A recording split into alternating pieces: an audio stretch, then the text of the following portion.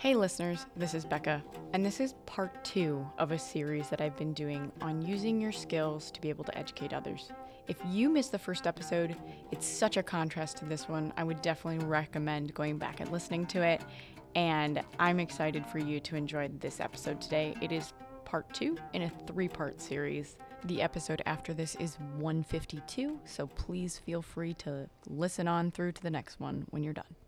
Welcome to Business Talk Sister Gawk. I'm Becca, and today's podcast episode is how to grow an education business. And with me today, I got the opportunity to travel all the way to Jordan, like the country. And I have Rama from Little Thinking Minds. Thank you so much for being with me today. Thank you for featuring me. Yeah, I'm super excited about this conversation. Tell me a little bit about yourself and what do you do? Great, sure. So my name is Rama Kayyali, and I'm CEO and co-founder of an edtech company called Little Thinking Minds. We are based in the Middle East. Our office is in Jordan, and we have offices in Egypt, Cairo, and Dubai. And what we do is we create online educational platforms focused on literacy outcomes to close learning gaps in the Middle East. Children in the region, 70% of kids in the region read below grade level, suffering from what is known as learning poverty. And we are here to close this gap and help in improving literacy outcomes. Wow. And I'm just going to say right now, your pitch is so well polished. I've been doing this for a while. Yeah. So, how long has it been? And tell me why you started doing what you do. Sure. It's been a while, to be honest. We started this as an idea 20 years ago when I had my firstborn son. And my co-founder and friend came to visit me with her son. She was living in London at the time. Okay. We both come from film backgrounds and film production backgrounds. And we were just talking about how frustrating it is that there was no engaging, cool content in Arabic language. And all the nice, TV programs, productions, books, etc. Predominantly, the nice stuff was in English, and the Arabic literacy books, etc., were dated and not as flashy and colorful. And we said, why not we take matters in our own hands and create video content for kids? So we started creating films. At the time, it was the big craze of the Baby Einstein and Little Einstein, if you remember. Yeah. And so we saw how the founder of Baby Einstein did it on her own. So we said, why not we do it ourselves? So we got our kids, their friends, we plopped them in the garden, we made some puppets with a puppeteer, we worked with a songwriter, wrote some nursery rhymes, and made a short movie about animals in Arabic. And we decided to release it in a in a cinema, in a movie theater in Jordan. Yeah. Okay. And we invited friends and family, thinking, we'll have some support, and we put out some flyers in preschools. And when the day came, we were shocked that there were more than 300 people in line waiting to come watch this movie. Wow. So we realized that there was a pain, there was a gap, there was a gap we were filling. There was a need for Arabic content for kids, and moms really wanted something that helped their children improve their Arabic speaking skills and fluency skills. And that's how it started. It was a lifestyle business for around 8 years. I had another job, and she had another job, and she moved countries, etc. 2012. Around that time, we decided to go for funding, to fundraise, and to take this business into a full-fledged digital solution where we create different products, platforms for parents, teachers, and students to improve Arabic.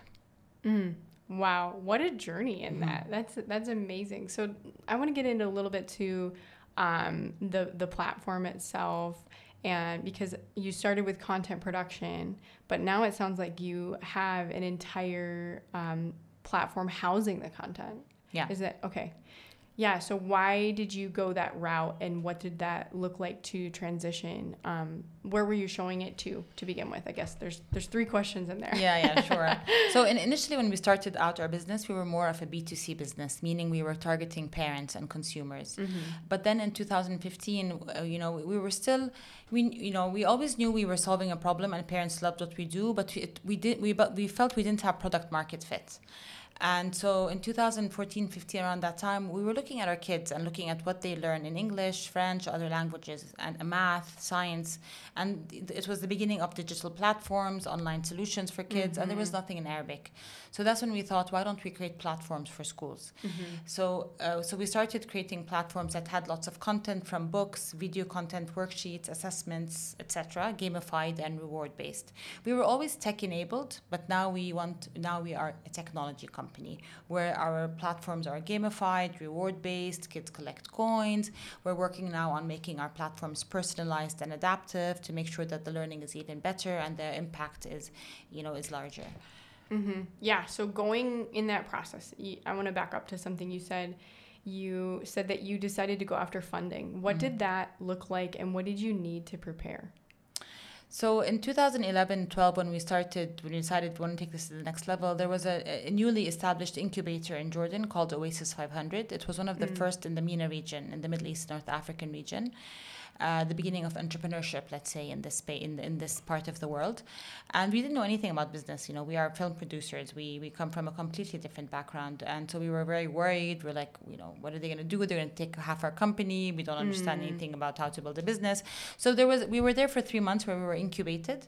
And we learned, the ropes on how to build financial projections, how to look at market, do market research, persona, segmentation, digital marketing, product building, everything. So it was a really great crash course on entrepreneurship and how to take our business from a DVD business into a full-fledged digital business. And then we were presented in front of angel investors. And that's how we first got our first round of funding, from friends and family and angel investors who were excited about what we were doing, which is really focusing on Arabic language and Arabic identity. Yeah. But then, and since then it's been a journey. We have fundraised to date around $3 million. We started friends and family, and then 2 years ago, we raised our Series A from regional investors. So we have investors from the Emirates, from Egypt, and from Saudi Arabia, and from Jordan. And we grew our company, where now today we are a team of 60 in 4 countries. Awesome. And reaching 500,000 students. Yeah. Did you ever think you were going to do something this big?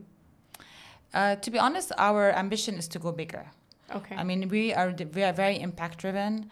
We really believe in the cause. We want all kids in the region to have access to amazing content, to improve their reading outcomes and fluency outcomes. Because when you are a reader and when you read well, you become a lifelong learner. And when you master mother tongue and mother tongue instruction, you become in your mother tongue. I mean, you become, you master other subjects as well. And if you don't read by grade 4, the chances of dropping out are very high. And there has been a huge disconnect between children and their language, because the biggest, let's say, struggle, or what's the word? The biggest issue is the spoken Arabic is different than the Arabic you learn at school. So everybody speaks Arabic, but they don't necessarily read or write Arabic well. And so there's been a disconnect, and it's causing a lot of other issues, identity issues, brain drain. And so those who can afford, they leave. And those who can't end up dropping out of school and they stay here. And so there is a big problem when it comes to mastering your language. And so we really believe in what we do, and we want to reach more children and more kids. I mean, we have big dreams. We are very grateful that we have reached this far, and we are hopeful and planning on reaching more. Yeah.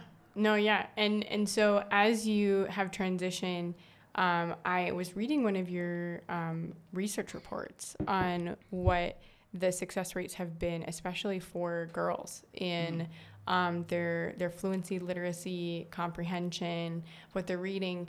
And tell me why you decided to go after that kind of research. Was it something that you needed to say, yes, this is going to be a product that will help in schools, or was there more to the reasoning behind getting those kind of independent research studies done? I mean, research is very important for the work we do because there's a lot of companies now out there who have digital solutions, e-learning digital solutions, but it doesn't mean they're all making a difference or making an impact. And so for us, it's important to validate what we do. It's important for us to really examine and reflect, are we doing a good job or not? And if not, how can we improve what we're doing? And also it helps us, of course, with fundraising and with giving us a validation when we want to talk to schools and governments as well. There's a famous quote that says, if you can't measure it, you can't improve it. You can't improve it. So it's important to measure what matters. And so for us, research is a way to validate and to put us back on the right track. And I know we didn't talk a ton about what the platform looks like or any of that, but I want to try to get into that just a little bit. Epic books. Oh yeah. Epic for the younger kids. Exactly. So it's a little bit. It's a cross between Epic and Learning A to Z. If you're familiar with Learning A to Z, RAS Kids. Yeah. All right. So that can help visualize it for some of my listeners of what it kind of looks like. But I like the aspect of the gamification where it's like you read a few books and then you get these stars and then you can purchase games, which first of all, like, let's back up to acknowledge that you also now are creating video games.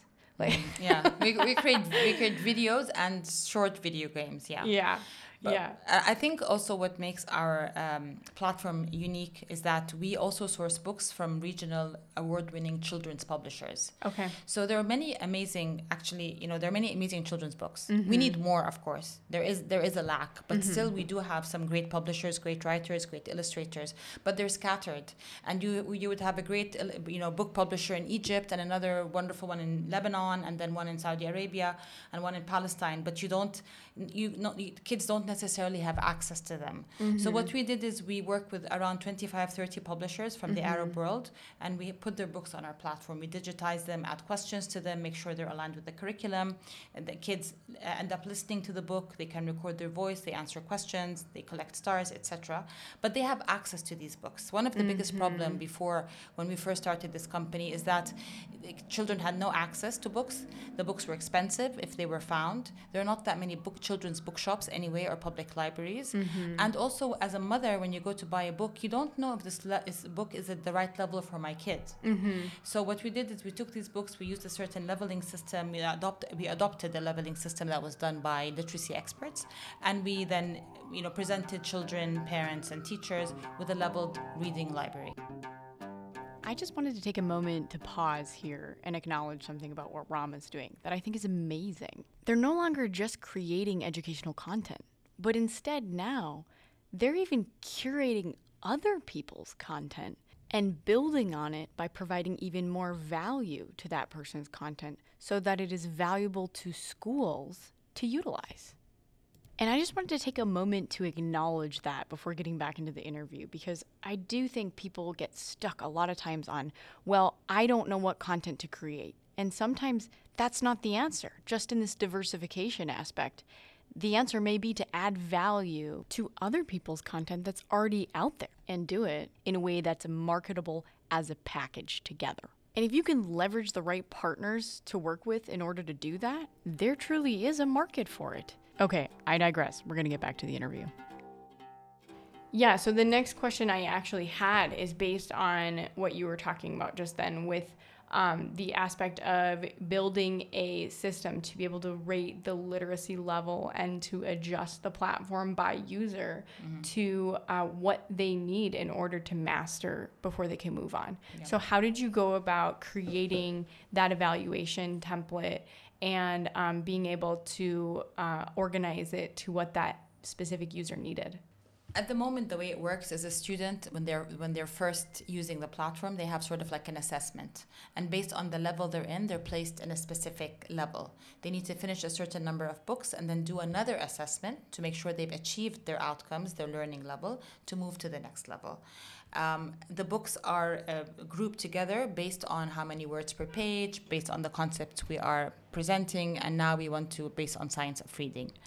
But the plan now with AI is that we want to provide personalized and adaptive platforms, because personalization now has been proven. When a platform is personalized and adaptive, so it adapts to your level and it's personalized based on your interest and based on your learning style, you will have a much stronger learning experience, and the results and the impacts will be much stronger. So what we're hoping to do now, and we're going through a fundraising round again, is to upgrade our tech to be able to provide children with personalized and adaptive learning solutions. Yeah, so tell me about this. It sounds like you're just a content creation machine here. Mm-hmm. And when I was talking with a few different people in your office, because I did some creeping, I was learning a lot about how this is the busy season because you need to get all of the content prepped for the school year. So tell me about what that looks like and why you're always producing new stuff. We're always producing new stuff because, first of all, we want to provide children with a lot of options and a lot of varieties, because there are different interests and there are different reading levels and there are different reading styles. So we want to have enough videos, enough books, enough games, enough interactive assessments and worksheets, etc. So we want to make sure kids have a plethora of options and not to be limited to 50 books per level. Also, we align our reading platform with the curricula of the region, so what different governments are presenting to their students. So there are different themes. So we want to make sure that we're also updated with what they're presenting. We also follow SDGs. So we focus on climate, we focus on gender equality, we focus on, equality, different SDGs out there. So we want to make sure also that we have enough content that that address the SDGs. Got it. You're showing me a little sustainable development goals with poverty, hunger. Yeah, no poverty. No poverty, right? Sorry. So these are very small word on this page. These are the UN Sustainable Development Goals that they're hoping to achieve by 2030. And so, it's very important that kids are being exposed to what are the Sustainable Development Goals, to raise awareness, to make sure they are part of the decision-making process, I guess, when they grow older and they know more about it. Yeah, and so when you say the UN, are you talking about the United Nations? Yes. And that's their objective? Yes, okay. Exactly. Yeah, and that was actually a question I had. I saw that you had partnered in some way with UNICEF, and I don't think a lot of people that I talked to have done that before. So tell me a little bit about how you got connected with them and what kind of projects they look for to partner with, and what does actually a partnership mean? So for our work with UNICEF, they were looking for a literacy product, a digital literacy solution that helped improve literacy, but as well addressed different themes, including social cohesion, tolerance, and various social emotional learning skills. They wanted to implement this among refugee students that attend Ministry of Education schools, as well as low-income communities of Jordanian students. Okay. And the reason why they wanted to address these themes in specific was because there was a lot of issues happening between the host community, so the Jordanian students, and the refugee communities. There was a bit of intolerance, there was a bit of bullying, there was a bit of rejection that the classrooms became overcrowded, education suffered. So UNICEF wanted to bring in awareness on this through stories and books and through a teacher guide and teacher training. Okay. So what we did is we adapted our application and developed books along with the Ministry of Education that addressed these themes, that were very close to the reality of these children. So they reflected their, homes, their lives, etc. And we added these books to the platform and implemented this in 100 schools, 15,000 students in Jordan that included Syrian and Jordanian students. And so and we did an impact evaluation at the end to measure social emotional learning improvement and awareness on social cohesion and tolerance, etc. And there was around 25 to 30% improvement, which showed that there was much more awareness and there was actual behavior change in the classroom. Really? And as a result, because of the success, the government now wants to scale this. It hasn't been scaled yet due to different budgeting issues, but the intention is that once there is the budget in place, this will be scaled to all Jordanian schools in the country. Yeah. So why did you start a business in Jordan?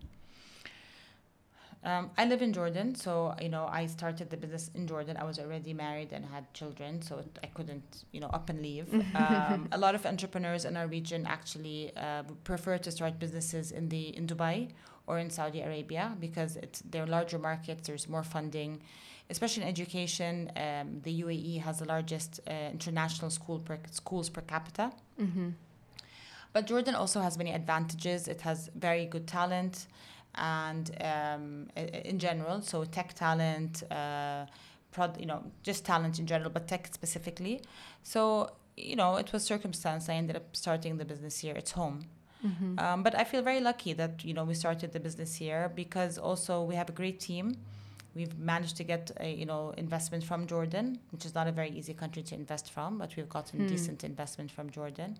We've been able to run different business experiments in different schools because it's a small country, so we can access different entities and run these different opportunities. Yeah, exactly. And we've been able to scale. My partner, my co-founder, lives in Dubai, so naturally we also have a that's our first office that was outside of Jordan, and that's where we grew the most, and that's our main market at the moment. And then we decided to expand, and we moved to Saudi Arabia. So now we have another office there, because there are also a lot of number of schools, and they are privatizing a lot of their schools. And we're also in Egypt, which is the largest Arab country in terms of number of students. Okay, so it sounds like you moved into markets based on population size of who your potential users and market opportunity. Yeah, okay. So tell me about that experience trying to set up a division of your company there. How did that go? Yeah. And what did you learn? To be honest, starting a division, having branches is a challenge. I think the biggest challenge is transferring company culture. So when you have 30 or 40 people in Jordan and you have 5 people in Cairo or in Dubai, they don't always feel they're part of the company. So it's how do you transfer company culture? How do you make a team that is sold on your idea? They joined us because they're sold on what we do. So a lot of people join our company for 2 reasons. A, they love what we do. They believe in the cause. And 2, because they, the employment, we have, they have different perks, but also because they need a job. But how do you, bring in loyalty from teams that are remote, that sometimes, they're not here in the day-to-day operations. So that's very challenging, and we do a lot of work to make sure that the team feels they feel appreciated, they feel seen, and they feel they're part of the bigger, the mother company, let's say. We do a lot of coffee mornings on Zoom, a lot of appreciation, like certificates of appreciation. We have all team meetings, and we try to always think creatively. How can we always make sure that we are one company, cohesive company, and not working in silos? So this was a big challenge. The other challenge is in terms of registration. I mean, it's really, in the US, you want to open, I'm not sure exactly, but I would assume if you're a company based in Minnesota and you want to open a branch, you don't need even to open a branch because you're an American company. But here in the Arab world, we are a Jordanian company, but then if I want to operate in Egypt, I need to be an Egyptian company. And then if I want to operate in Saudi Arabia, I need to be a Saudi Arabian company, etc. You need a local bank account. You need to do the licenses. You need to get the special permissions. So it's actually very costly, very time consuming, and very frustrating, and which makes scaling much slower. Yeah, well, and you have to budget for all of those expenses because it's a lot of overhead administration costs. Yeah. And how do you know when you're at the point where you think you're ready to take on those kind of costs? We kind of have like a formula. So if we reach, let's say, 50 schools remotely, so if we service a market, so for example, now we're entering the Iraqi market. Okay. And we have around 40 schools in Iraq. Got it. Once we reach 50, and we do a proper market research, we say, okay, now it's time to have a team on the ground. So it depends on each market, but this is how we come up with that. Okay. No, that's really good to know that you have a metric. I mean, obviously, if you're going to scale, you want to do it wisely. Yeah. So awesome. So tell me a little bit about, from all of the experience that you have now, if you were just starting out again and say just speaking to entrepreneurs in other areas of the world that maybe don't have this kind of infrastructure in their country, what advice would you give them? I would always start by saying, make sure you understand the problem that you're here to solve. Because at the end of the day, what do we do as entrepreneurs? Why are we here? We're here to solve problems. There's a pain, and that we're trying to find a solution to this pain. So make sure you understand the pain. So for us, the pain was Arabic language learning. Who are we solving the problem for? The students, the teachers, the parents. We needed to really understand and get close to the client. Mm-hmm. And I think sometimes we missed that. So, we have to always make sure to remind ourselves, go back, talk to the different personas that you're actually trying to help. Mm-hmm. The other advice would be, I would say definitely, everybody says have a co-founder. Yes, having a co-founder or co-founders to share the burden is very important. Make sure your co-founders supplement or complement what you do. So you shouldn't all have the same skill set, because then what's the point? You should have completely different skill sets. So one could be amazing in tech, one could be amazing in finance, one could be amazing in business development. You need to cover each other's blind spots. Mm-hmm. And then I think the third advice would be, this is like cliche, but fail. We all fail. We all make mistakes. Mm-hmm. But learn from the failure. It's not the end. I think being an entrepreneur takes a lot of tenacity. It takes a lot of stubbornness, but also be careful to be stubborn, but also smart in your stubbornness. So sometimes you're going to get many no's in this journey, and you're going to get many doors shut in your face on this road. So, you need to be tenacious, you need to be strong, and know if you really believe in what you're doing, if you really believe you're solving a pain, you will find a way. A door will close down, but a window will open. So just keep at it, keep your eye, on your North Star, and don't let the noises in your head, stop you from doing what you're passionate about. And know that even if you fail, it doesn't mean it's a beginning. It's just another fork in the road. And you can find a solution if you're creative and resourceful enough and have the right team around you. Yeah, absolutely. And that was actually, I always try to end with this question. What resources would you recommend someone check out and learn from to developing educational content? I think we had an advantage with the content because we come from content backgrounds, because we're creators by nature. We are film producers, so we content is in our blood. But that's not always a good thing, because investors want you to be tech. And now with generative AI, they're like, okay, content can be generated easily through AI. So, you need to bring something else to the table. So that's why we don't see ourselves anymore as a content company. We're a technology company. That's why we are going into machine learning and adaptive learning, because we want to be an edtech company and not so much an education company. And the reason why we focus on technology is because it transcends borders, and we want to reach children all over the Arab world. So the easiest and fastest and cheapest way to do that is through tech. And of course, COVID helped us speed this up. Right, absolutely. Yeah, because of the adoption and the hybrid learning, and schools now becoming better equipped. But I think one of the biggest advices is how to become not only like education company, but like an entrepreneur, is to tap into mentors. And I'm not sure how it works in the US, but in the Middle East, we're very lucky that there are many organizations that you can become part of. There are many opportunities now springing up. There's not as much access to capital, and the markets it's slower in terms of growth, but there's a lot of access to mentors, and there's a lot of access to different entrepreneurs who you can learn from, and who can provide advisory services. And I would say milk that. Yeah, well, and I think having a teachable spirit helps in being able to be mentored as well, for sure. Yeah, and I think, if you believe what goes around comes around is great. So you teach, you learn, you teach. It's that, Absolutely, absolutely. Yeah, well, tell me how people can find you. So our main website, our mother company, is littlethinkingminds.com. So www.littlethinkingminds.com. And our flagship product is www.ireadarabic.com. These are our biggest, two biggest websites. We have a third one, I Start Arabic, which is for non-native speakers. Okay. And you can find us on the web or on the Apple App Store or Google Store. Oh, awesome. And you can download the apps there. Yes, exactly. Yeah. For sure. Okay, well, now we're going to transition to the Gawk portion of this episode. So this is a story I'm going to tell you because we got a rental car while we were here. And so this rental car is very interesting, first of all. I'm learning a lot about Arab drivers, by the way. I keep being, Sorry about that. No. I keep being told, well, you haven't been to Egypt yet, so you just wait. or Lebanon. Yeah. But our rental car, like whenever you accelerate, there's only like 2 levels for this car. It's like you either going slow, or when you press the gas pedal to go fast, it suddenly revs the engine like crazy. Even though it doesn't like move very fast, it's a very slow car to speed up. It sounds like you are racing people, which is a little bit awkward in traffic. And my husband, who has been a great driver this whole trip. He's driving? Yeah. Oh, God. And he keeps being encouraged by our friend. You need to use the horn a little more. Just use the beep beep. It's been so great. When we were coming back from the Dead Sea, we actually were trying to merge in traffic and different things, and the car sounds like we're trying to race people. Well, at night, what we notice is a lot more people think you are racing them, and they just will take you on and speed past you.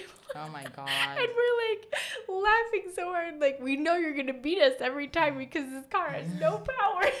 Yeah, but that must have been really scary also. Well, it was more funny than scary at the time. Okay, good. No, but it was just more like, okay, apparently this is a very like, okay, if you're going to challenge me, I'm going to totally take you up on it. Yeah. And that's a very a different culture from where I live. Yeah, driving here is scary. So I'm glad it didn't scare you off. And hats off to your husband for taking, for driving in Jordan. Well, I didn't think it was that bad. Everyone here, I love, this is like so cultural and I love it, is that they use their hands when it's, okay, you come, and then they wave inside the car like you're going next, and then they'll put their arm outside the car when they want to really turn, like if they're just, nobody uses a blinker, so but honestly, I think the police officers, the road traffic control, are really brave because they just stand out the middle of it and they wave people, and also I'm amazed nobody hits them. Like yet. Yeah. Okay. Yet. You don't know. Yeah. Okay. Well, thank you for joining me today. I have really appreciated your time. Thank you for having me and hosting me. Absolutely. And if you have enjoyed this episode, you should give it a review on Spotify. And I will see you next time.